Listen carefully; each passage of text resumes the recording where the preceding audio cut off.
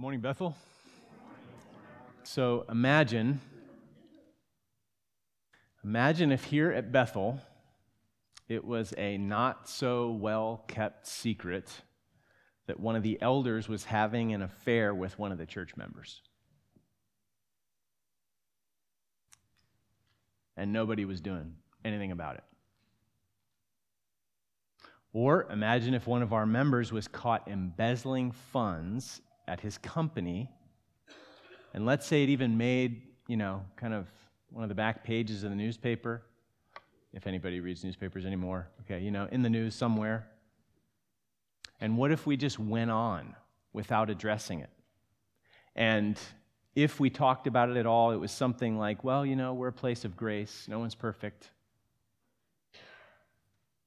And yet there was no, acknowledgement of wrongdoing, just kind of the typical dance. And then what if your teenager, as a result of seeing some things like this, left for college, scrapped Christianity, turned away from the church in disgust because the church is just full of a bunch of hypocrites? And yet, on the other hand, how do most people feel when the topic of church discipline comes up?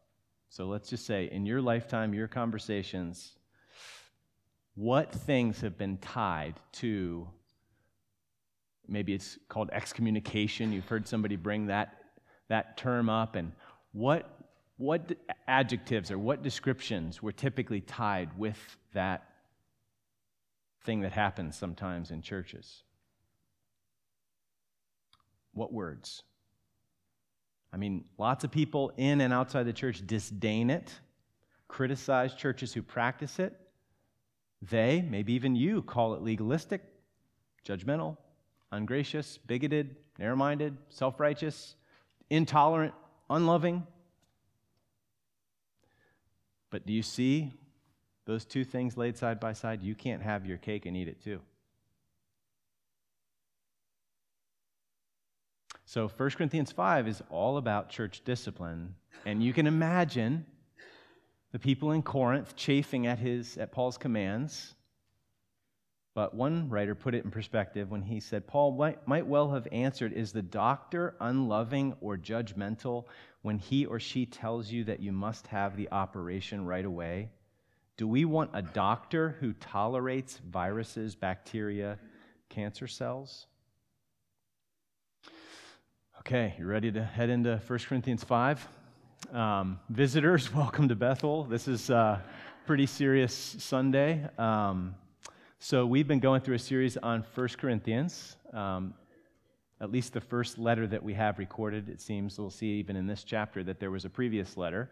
But Paul, in his correspondence with the Christian church in Corinth, has to address a lot of different issues. There's a lot of issues in Corinth. Things were kind of messy, which oftentimes they can be messy in churches because churches are filled with people and people are messy, okay?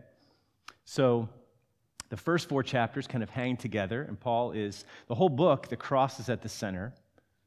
Okay, Cruciform Living is the title of this series through the book, because Paul was just pleading with them and working with them and trying to lovingly father and shepherd them in a way to show them that they need to be shaped by the cross, the values of the cross, the values of Christ, rather than the values of the surrounding world that they lived in. The surrounding world is filled with, number one, selfishness as the main value and driver, and the cross is the opposite of that.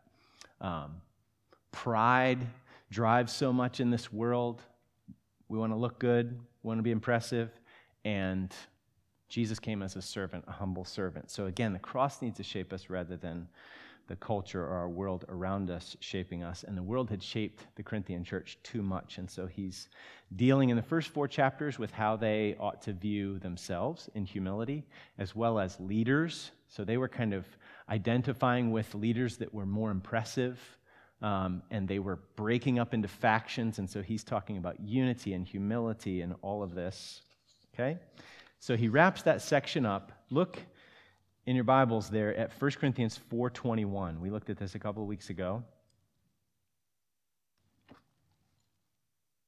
You can find 1 Corinthians 4 on page 954. That's where we're going to be.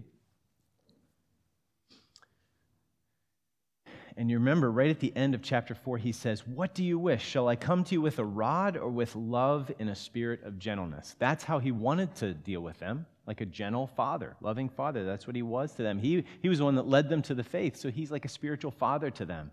So he's trying to be as gentle and gracious as possible, but unfortunately, in the realm of sexual morality, he actually needed to wield a rod of discipline, and that's what we have here in chapter 5.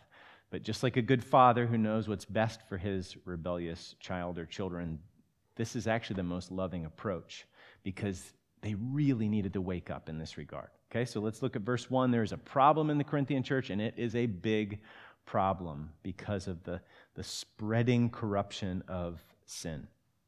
It is actually reported that there is sexual immorality among you, and of a kind that is not tolerated even among pagans. For a man has his father's wife. So one of the members of the church in Corinth is sleeping with his stepmother. That is a problem. But do you know what? If you read this chapter, that's actually not the biggest problem.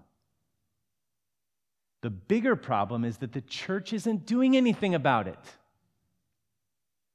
So Paul is actually most concerned about the way the Corinthians are responding to this situation. It's not that they see it as wrong, but they're just too cowardly to address it. That's not the issue. They're actually proud of it.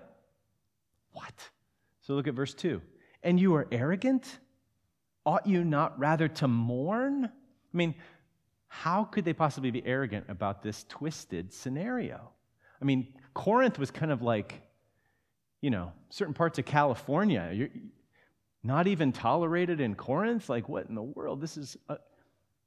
So how could they be proud of this? They're boasting. Look at verse 6. Your boasting is not good. You see that down in verse 6? So here's the thing. The Corinthians thought they were really spiritual. We saw that in chapter 2, beginning of chapter 3. We're going to see it again in chapters 12 and 14. But they think they're spiritual in such a way that some of them seem to think that it really didn't matter what you do with your body.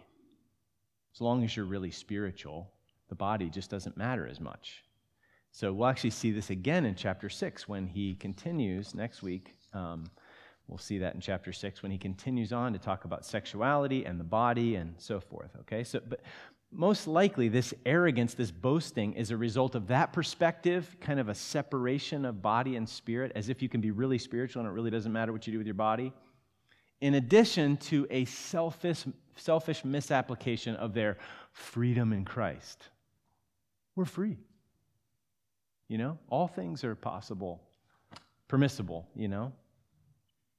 So this obviously isn't true. They ought to know better. So Paul goes on in verse 6 to say, "Do you not know that a little leaven leavens the whole lump?" So they certainly know that. I mean, it's a proverbial saying. It also has important Old Testament background in the Passover. But the point is that sin spreads. It has this corrupting influence. It's a cancer that eats away at individual hearts, and if it's left unchecked, it can spread and eat away at the health of a community, a church community, church family. So have you ever heard the saying, "Be killing sin, or sin will be killing you"? That's what's going on here. Or how about this saying? "Sin that no one deals with is sin that everyone deals with." So they're both true. Sin kills. And our sin affects other people, period. So again, the importance of cruciform living. The cross is at the center of this book because the cross needs to be at the center of our lives, shaping us. Otherwise, the world, the flesh, and the devil will be happy to shape us. Okay, remember Jesus said, Mark 8:34 and 35, if anyone desires to follow after me, let him deny himself and take up his cross and follow me. Dying to all those selfish, I want to be a little God, I want my will to be done on earth as it is in my own mind, sort of stuff that's killing us. For whoever desires to save his life will lose it. Jesus doesn't want us to lose our lives for eternity. He wants us to be saved, but whoever loses his life for my sake in the Gospels will save it. Okay? Cruciform living. Crucified Savior, we follow him. Cruciform living. You must deny yourself, take up your cross, and follow me. That can sound harsh, but that's really ultimately good news, because he's calling us to die to everything that's killing us. Be killing sin, or sin will be killing you. So we must stand with Jesus, hating our sins, or we will stand with our sins, and in effect, will be hating Jesus. So the question is, what's more precious to us? Right? I mean, this is the way that Jesus talks in other places. This shouldn't surprise us. So Matthew 28, remember? He says, you've heard that it said, do not commit adultery, but I say that everyone who looks at a woman with lustful intent has already committed adultery with her in his heart. If your right eye causes you to sin, tear it out and throw it away, for it's better that you lose one of your members than that your whole body be thrown into hell. Be killing sin, or sin will be killing you. Deny yourself, take up your cross, and follow Jesus. He said the same thing about money. Where your treasure is, there your heart will be also. No one can serve two masters, for he will either hate the one and love the other, or he will be devoted to the one and despise the other. You cannot serve God and money. So be killing sin, or sin will be killing you. Now let's connect the dots here between our need to kill sin and what church discipline is. So what do you think of when you think of church discipline? Many people just think excommunication, right? But that's only the last step. That's kind of the formal last step, which is usually the end of a long and painful process. So discipline in and of itself, the more kind of garden variety forms of it, it's not a bad thing, it's a good thing. The Lord disciplines those he loves and chastises every son whom he receives, Hebrews 12, right? So Matthew 18 is one of the other key church discipline passages in the New Testament. So flip over there so that you can see how it is complementary. It's different. Some important differences, but complementary to our passage in 1 Corinthians 5. So it's back there on page 823 if you're using the Pew Bible. Matthew 18, we'll just look at verses 15 and 16 here to start off. If your brother sins against you, go and tell him his fault between you and him alone. If he listens to you, you've gained your brother. But if he does not listen, take one or two others along with you, that every charge may be established by the evidence of 2 or 3 witnesses. So you see what's going on here. Jesus is clearly saying, this is so good, that the circle should remain as small as possible to bring about repentance and reconciliation. Is that what you think of when you think of church discipline? Is somebody loves me enough to challenge me on my unrepentant pattern of sin, and I say, oh, thank you. And I repent, and that's it. Church discipline, there we go. It should be happening all over the place, and nobody knows about it because it's supposed to stay small, right? So stuff like gossip actually wrongly widens it.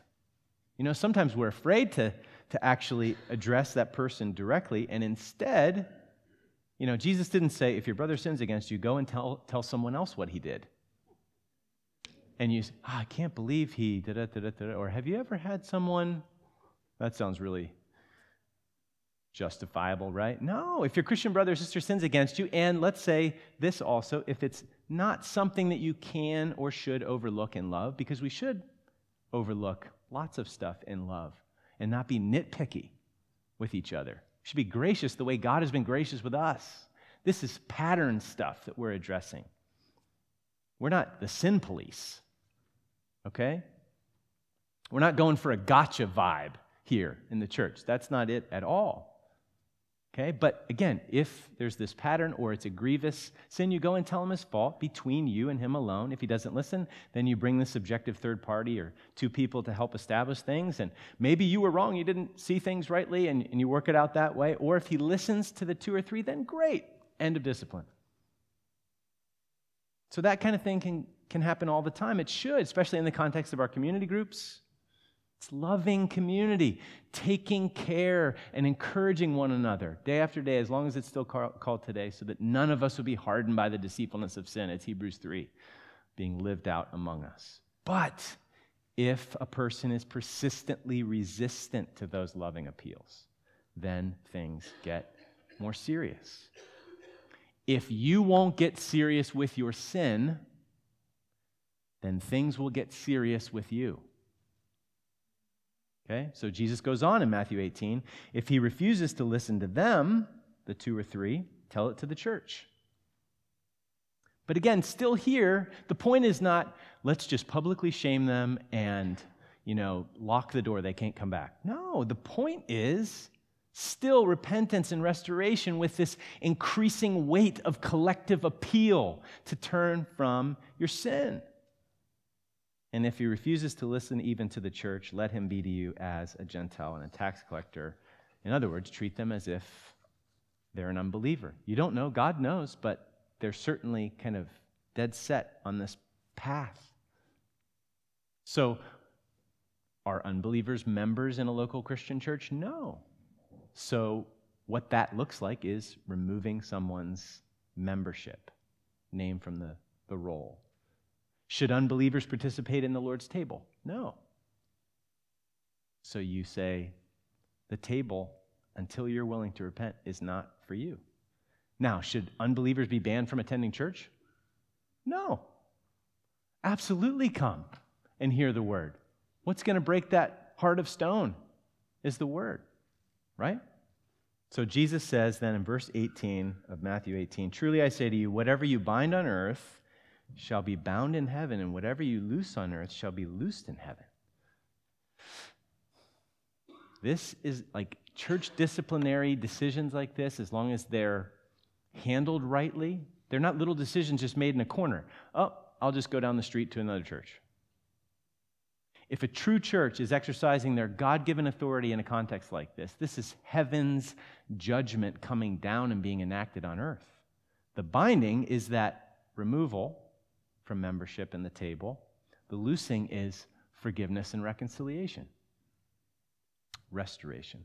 So Jonathan Leeman, in a little book called Church Discipline, How the Church Protects the Name of Jesus, I highly recommend this. It's really readable, short, very accessible. In fact, I'm probably going to be sending kind of a boiled-down version of this with some other thoughts just as a supplementary resource this week.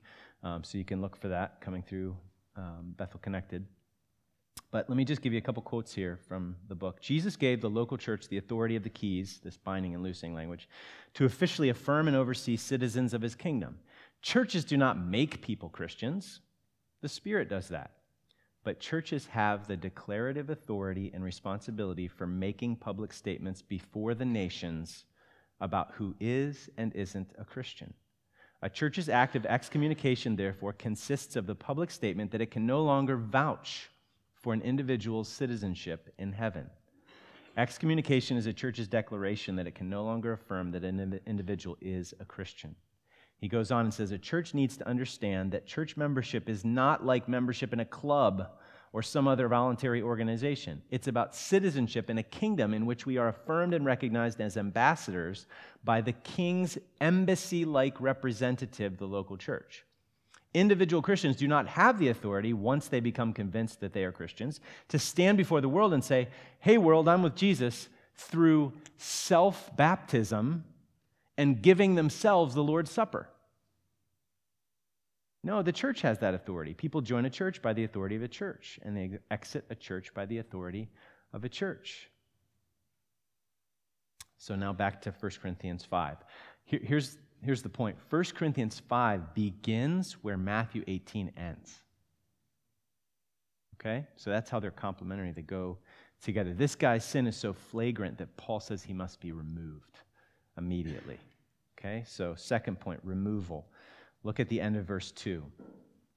Let him who has done this be removed from among you. So think membership, think Lord's table.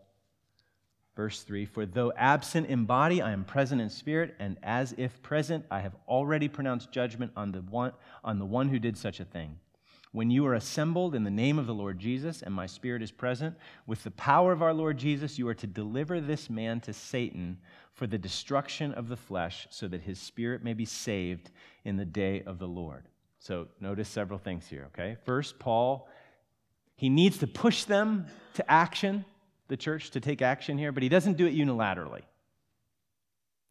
They need to take this action. This is their responsibility. When you are assembled, you are to deliver this man to Satan. Okay, note also that the power and authority for such judgments comes from the Lord Jesus. Do you see how centrally the Lord Jesus figures into this action? Look at verses 4 and 5. 3 times the Lord Jesus is mentioned. When you're assembled in the name of the Lord Jesus, with the power of our Lord Jesus.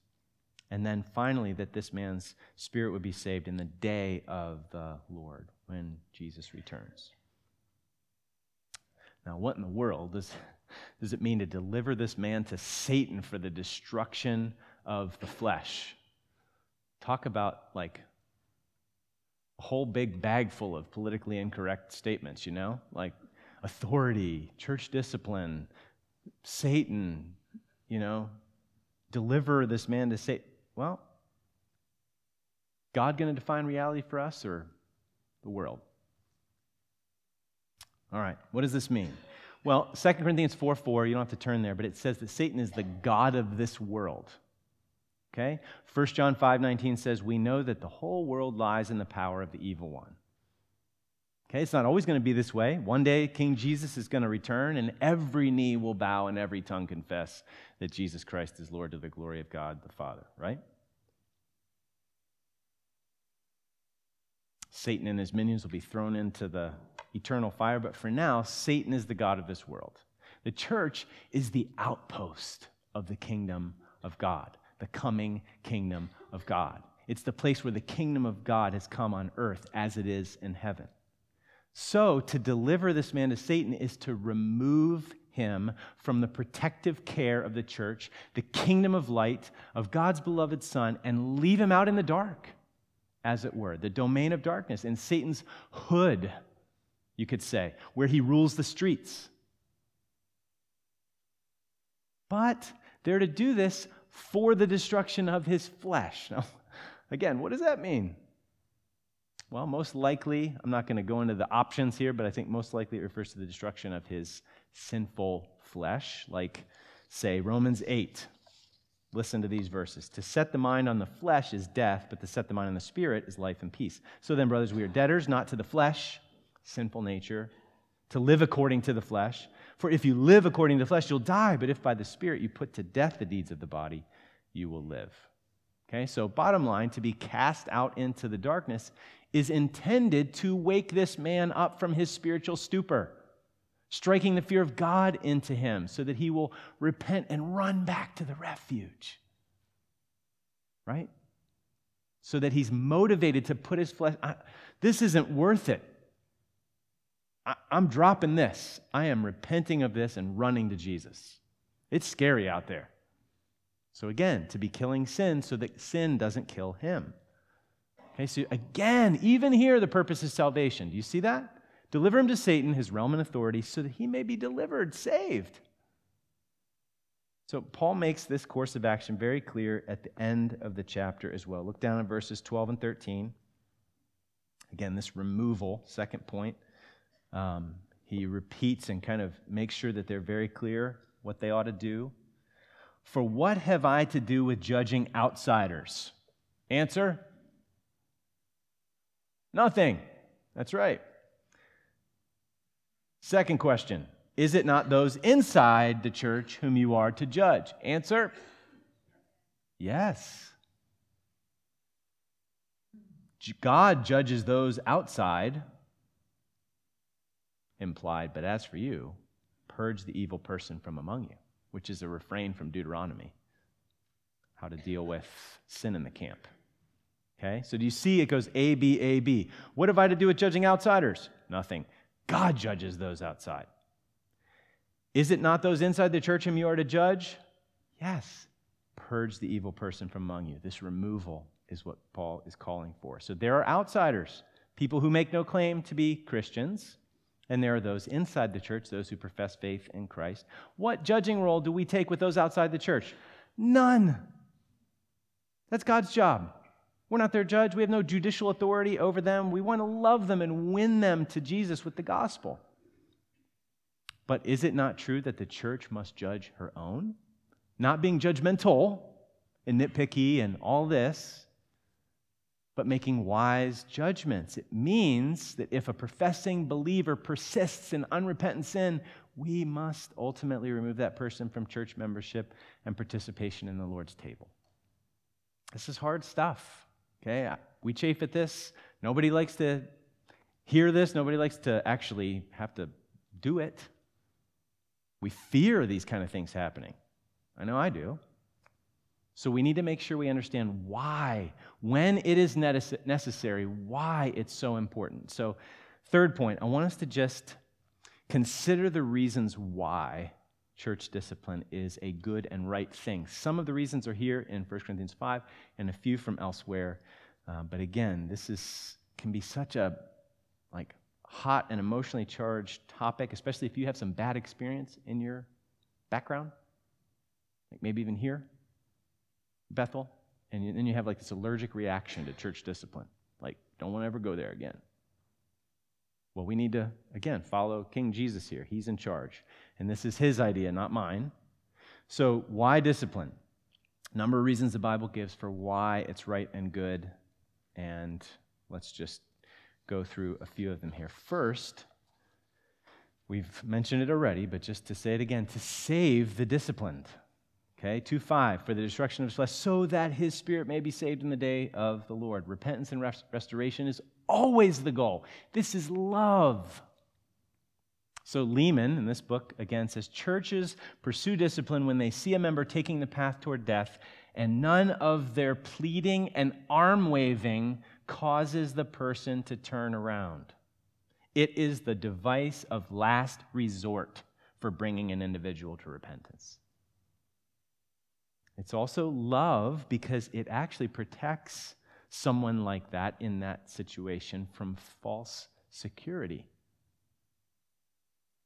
which is a loving thing. They can't continue to live under the illusion that their hard-hearted unrepentance doesn't matter.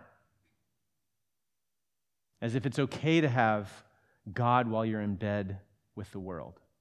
As if it's okay to have your church community cake and eat your sin too. So, do you know what formal discipline is? I love this illustration by Lehman. It's just one line, but it just got me thinking.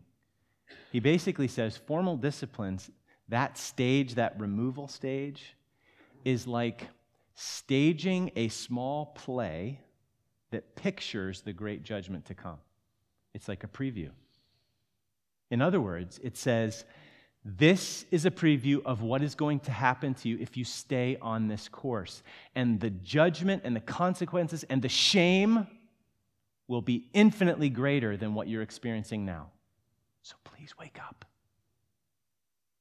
Do you see? So in that sense, it's a mercy, it's a kindness, it's patience on God's part to do it now, to do it this way, to lead you to repentance before it's too late. Does that make sense? Because there's actually a day of surprise coming. The Bible says for many will say, Lord, Lord, didn't we do this, this, and this? And he said, depart from me, I never knew you. Or Matthew 25. Oh, Lord, when did we see you naked and, not clothe you and, sick and not come and visit you? Like what? You didn't do it to the least of me. You didn't do it, least of these, you didn't do it unto me. So I would rather risk discomfort and warn now than have people from our church be surprised at the last day. Anybody with me? Okay. So again, listen, please hear me. There's so many negative connotations with church discipline. A lot of churches don't even practice it anymore. Many Christians write it off as judgmental and harsh. You may have had some bad experiences, but this is God's word. This is King Jesus' authority and wisdom, not just our churches or mine or whatever. And the goal is restoration. The goal is, okay? So the purpose is love, not a sentimental love. It's tough love, to be sure, but when it's done rightly, it is most certainly loving. So even removing someone from membership and disallowing them from the Lord's table, let this be said as well, it is not the end of the story. It doesn't have to be. It's not intended to be the end of the story, right? Not like, whew, glad he's gone, like, good thing she's out of here. No, the purpose is repentance and restoration. You continue to pray and plead. So other reasons, a few more quickly. The health of the church, because again, sin spreads. It's this corrupting influence, the leaven idea. It protects the church from the leaven of sin. Sin that no one deals with is sin that everyone will have to deal with. Another one, the witness of the church. Did you know that church discipline is good for non-Christians? In Wilmington, how many people write off the church because the church allows rank hypocrisy to go unchecked? If the salt loses its saltiness, what is it good for? So this actually also, it doesn't just protect the reputation of Jesus in the community around us, it also protects young people and new Christians inside our church. If we don't deal with sin, then the message is sent to younger generations that, again, rank hypocrisy is tolerated. That, hey, ugly stuff, it just gets swept under the rug, and we just pretend like the elephant isn't in the room. That's a bad message, right? It's very damaging. So the real bottom line is that church discipline protects the name and reputation of Jesus. It's love. It's love for that erring member. It's love for the church. It's love for the lost. It's love for the name of Christ. That's what this is all about. As hard as it can be to consider, that's what it's all about. So that's why. Now how? Just briefly, how do we go about this? We can't tease this out too much, but I do just want to say a few things here. Always, always, always, except for some very unique circumstances, you go about this slowly. You go about this patiently. You go about this carefully. You go about this mercifully and graciously. If you're going to err, you're going to err on the slow side. If you're going to err, you're going to err on the merciful, gracious side. Because nobody wants to go there. Everybody wants this person to come to repentance. And you go about this prayerfully. Okay, so having been involved in a few of these situations here and back in previous church that I was at, I can tell you, myself, my brother elders, again, oftentimes this happens, this starts grassroots, but once it kind of escalates to the point where it would need to be told to the church, obviously church leaders are involved, right? They need to be leading that process. But I'll tell you what, we walk through these things with fear and trepidation. Very carefully, very prayerfully, very slowly. And when we finally must take this course of action with a member, a professing Christian who is stubbornly refusing to repent and turn from their sin and follow Jesus, then God through Paul, verse 11 gives us instruction on what it looks like. So look at verse 11. How do we do this? And when I say this is the last step, this formal removal step. But now I'm writing to you not to associate with anyone who bears the name of brother or sister, if he or she is guilty of sexual immorality or greed or is an idolater, reviler, which in other places in the Bible refers to kind of a hot-headed man or a quarrelsome woman, okay? Drunkard or swindler. So Paul is very careful here. He knows that we are all tempted. You remember back in chapter 1, he's talking to Corinth where it's just a hot mess, and he says, you guys, I give thanks to my God always for you because of the grace of God that was given you in Christ Jesus. Okay? So you can be a mess and still really be Jesus' mess. Okay? Everybody clear on that? So Paul's very careful here. He knows that we're all tempted to give in. We're tempted by and we're tempted to give in to sexual immorality, greed, idolatry, anger, lack of self-control with alcohol, other things. Even cheat our company by taking advantage of privileges, swindler. None of that's okay, but that is different. This list is different than that kind of ordinary temptation and sin, and then you repent. Paul chooses nouns on purpose here. He says, if he is this sexually immoral person, a greedy person, idolatrous person, an abusive person, a drunkard, a ravenous person. These are nouns, not adjectives. It means that these are people who are defined by these sins. It's who they are. Okay, that's an important distinction. So if people are defined by these sins and they still name the name of Christ, then you must relate to them as the people that they've chosen to be. It's kind of a hardened path that they're on. They're choosing to identify by their behavior as unbelievers, even though they still claim the name of Christ, so they must be removed from membership and not allowed to participate in the Lord's table. Look at how verse 11 ends. It's probably one of the most challenging sections here. Not even to eat with such a one. Well, at least that means the Lord's table, for sure. It likely means more than that. So, what does that more refer to? Well, first we ought to note that table fellowship had more significant meaning in the first century in the Middle East than it does today in the West. Okay, to eat with someone implied a relationship and alignment of beliefs and values. Peter would not eat with Gentiles, remember? And actually, it was really shocking that Jesus ate with tax collectors and sinners. How could you do that? Well, it's because God loves his enemies. It's because Jesus was reaching out to these guys to make them his disciples. Okay? So Jews who cared about ceremonial cleanness and purity didn't eat with defiled sinners. Well, we don't have those same connotations, right? But we don't want to mute this command. So the issue, I think, is that we just can't go on business as usual as if there's nothing greater on the table.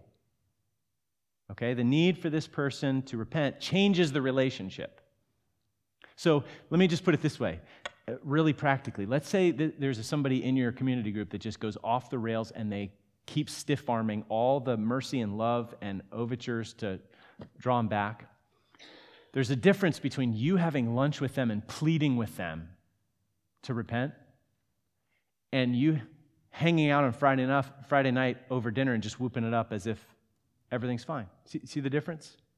You're eating in both cases, but this, again, I'm not trying to mute this command, but we don't have quite the same table fellowship connotations. So, we could talk about some of those nuances, but again, the point is, certainly the Lord's table. Secondly, we can't just enjoy peaceful fellowship the way that we once did because we can't turn a blind eye to their rebellion and pretend like it doesn't matter. Okay? So there's lots of sticky scenarios that we can't tease out in detail right now, but that's the general meaning. So for instance, like what if it's a family member? Sticky scenarios. How would you treat a disciplined family member? Well, I don't think that this would completely, take away the obligations, for instance, for a husband to eat dinner with his wife, or a wife to, live with her husband. So 1 Peter 3, you see that with a wife who's remaining with this husband who's not obeying the word. So anyway, we can tease all that out later, but the point is, you can't go on as if everything is the same, everything's fine, because it's not. Okay, so it's all very heavy, rightly so. This is one of the reasons why we do exposition, so that we don't just kind of pick and choose what we like. We just let the Word shape us rather than, just having kind of our canon within the canon. But again, life is no joke. So this is heavy, but life is no joke. We're not practicing with a net, folks. Oh, if I fall, actually the grace of Jesus is like a net. But you know what I'm saying? If you're really rebelling against Jesus and, keep stiff-arming him, like these warnings in the Bible are real. Souls are at stake. So we are in a raging spiritual battle. Our enemy is no cream puff. He's a roaring lion seeking whom he may devour. We are not here to be some kind of social club or to paste some little morality veneer on you or your kids. We are desperate sinners in desperate need of a mighty Savior. And we are the church, the vanguard of the advancing, coming kingdom of God. And so we need to be aligned with Jesus, following him, denying ourselves, taking up our cross and following him, saying anything that challenges his lordship, I'm not going to cherish that because I cherish him. So we need to be killing sin, or sin will be killing us. It's deadly, brothers and sisters, like cancer in you, in our church, in me. So what we need to do, oddly enough, wonderfully enough, is we need to clear out the leaven and celebrate the Passover. Any amens to that? Okay. So look at verse 7. Cleanse out the old leaven, okay, remove the corrupting influence, that you may be a new lump, as you really are unleavened. What? Well, here's the big explanation. Because Christ, our Passover lamb, has been sacrificed. Do you know what the Passover was all about? It's about a total new beginning. Do you know that the calendar started anew when the people of Israel were led out of Egypt? You can read it in Exodus 12. New people based on deliverance. What accomplished that deliverance? The blood of the Lamb. So, those Israelite families, if they trusted God and his word, believed his word, and weren't going to play fast and loose with him, he said, death angel's coming. You take this lamb without blemish, and you sacrifice it, and you put that blood over the doorposts. And the death angel comes over and passes over you. And you are protected. You're given mercy, protection, grace. And then what happened the next day? They were redeemed. They were delivered. New people, set free. So in the rituals, they're supposed to clean out all the leaven from the house. You don't have time to wait for your bread to rise. You're going to just go out in haste, right? So in the celebration of the Passover, in years and decades and centuries and millennia to follow, there's this ritual of cleansing out the leaven from the house, preparing. Because you remember that this is who you are. You're defined by this deliverance event when you were rescued from the house of slavery. And you're made a new people by that deliverance because of the blood of the Lamb. Isn't that great? So do you see how the gospel, the cross of Jesus, is what shapes us and actually is the reason why we would do any of this? It's what empowers all of this. So the Christian life is like one big Passover celebration. Made new by deliverance. Let us therefore celebrate the festival, not with the old leaven, the leaven of malice and evil. We are killing that sin, right? We died to that. We denied ourselves, take up our cross, and follow Jesus. We want all that stuff to die. That's the old life. Leave it behind in Egypt. Malice and evil. We celebrate the festival with the unleavened bread of sincerity, pure hearts, pure motives, and truth. Truth of the gospel, right? So the Christian life, in a sense, is one extended Passover celebration. So we are called to cleanse out the old leaven, cruciform living, put the flesh, the old way of life to death, die to the world. We're new people made new by redemption, and let's live like the new people that we are. Christ, our Passover lamb, shed his blood to cover our sin and cause the wrath and judgment of God to pass over. Why would we hang out in Egypt with our leaven? Why would we harbor this? We want to get rid of it and get on with Jesus. So, just quickly in conclusion, 3 things. Is there any sin you're harboring? Listen to William Arnault. He said, the difference between an unconverted and a converted man is not that one has sins and the other has none. I sure hope you didn't hear that this morning. But that the one takes part with his cherished sins against the dreaded God, and the other takes part with a reconciled God against his hated sins. So maybe this is just a merciful wake-up call to not stand with your cherished sins. Maybe you've been hiding something. Don't hide with it. Get out in the light and experience the freedom that comes from forgiveness and cleansing. Realize that your pursuit of holiness is a blessing not just to you, but to this church. Just like your pursuit of cherished sins will be a blight to this church. Secondly, are you going to stand with God and his word on these matters? This is a hard word, but here's the deal. We cannot do designer Christianity. We can't do cut and paste Christianity. Cutting out the bits we don't like, keeping the bits we like. And if you cut out the parts you don't like, then that aren't palatable to you, then you're trying to remake God in your own image, and then in doing so, you worship the God made in your image. So this is something that all members of Bethel need to be on board with. Not because, again, we're pursuing some police state, but because King Jesus is the one that rescued us from the house of slavery, and we're following him. And anything that gets in the way of that, we want to deal with it. Right? So, yeah, once again, the discipline is not just the role of the leaders. Okay? In Matthew 18, it's tell it to the church.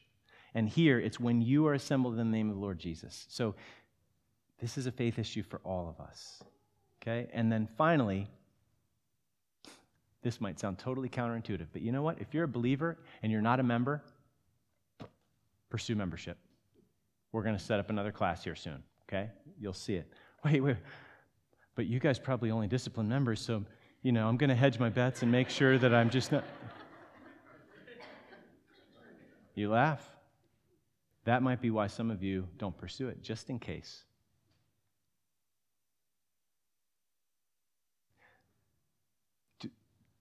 Do I want to be disciplined down the road? No. But you know what? I'm suspicious of my prone to wander heart. I need you guys. We need each other. This is part of God's grace and means of grace to keep us to the end. So why would you hold that out at arm's length? To protect yourself from what? You're going to protect yourself from the grace.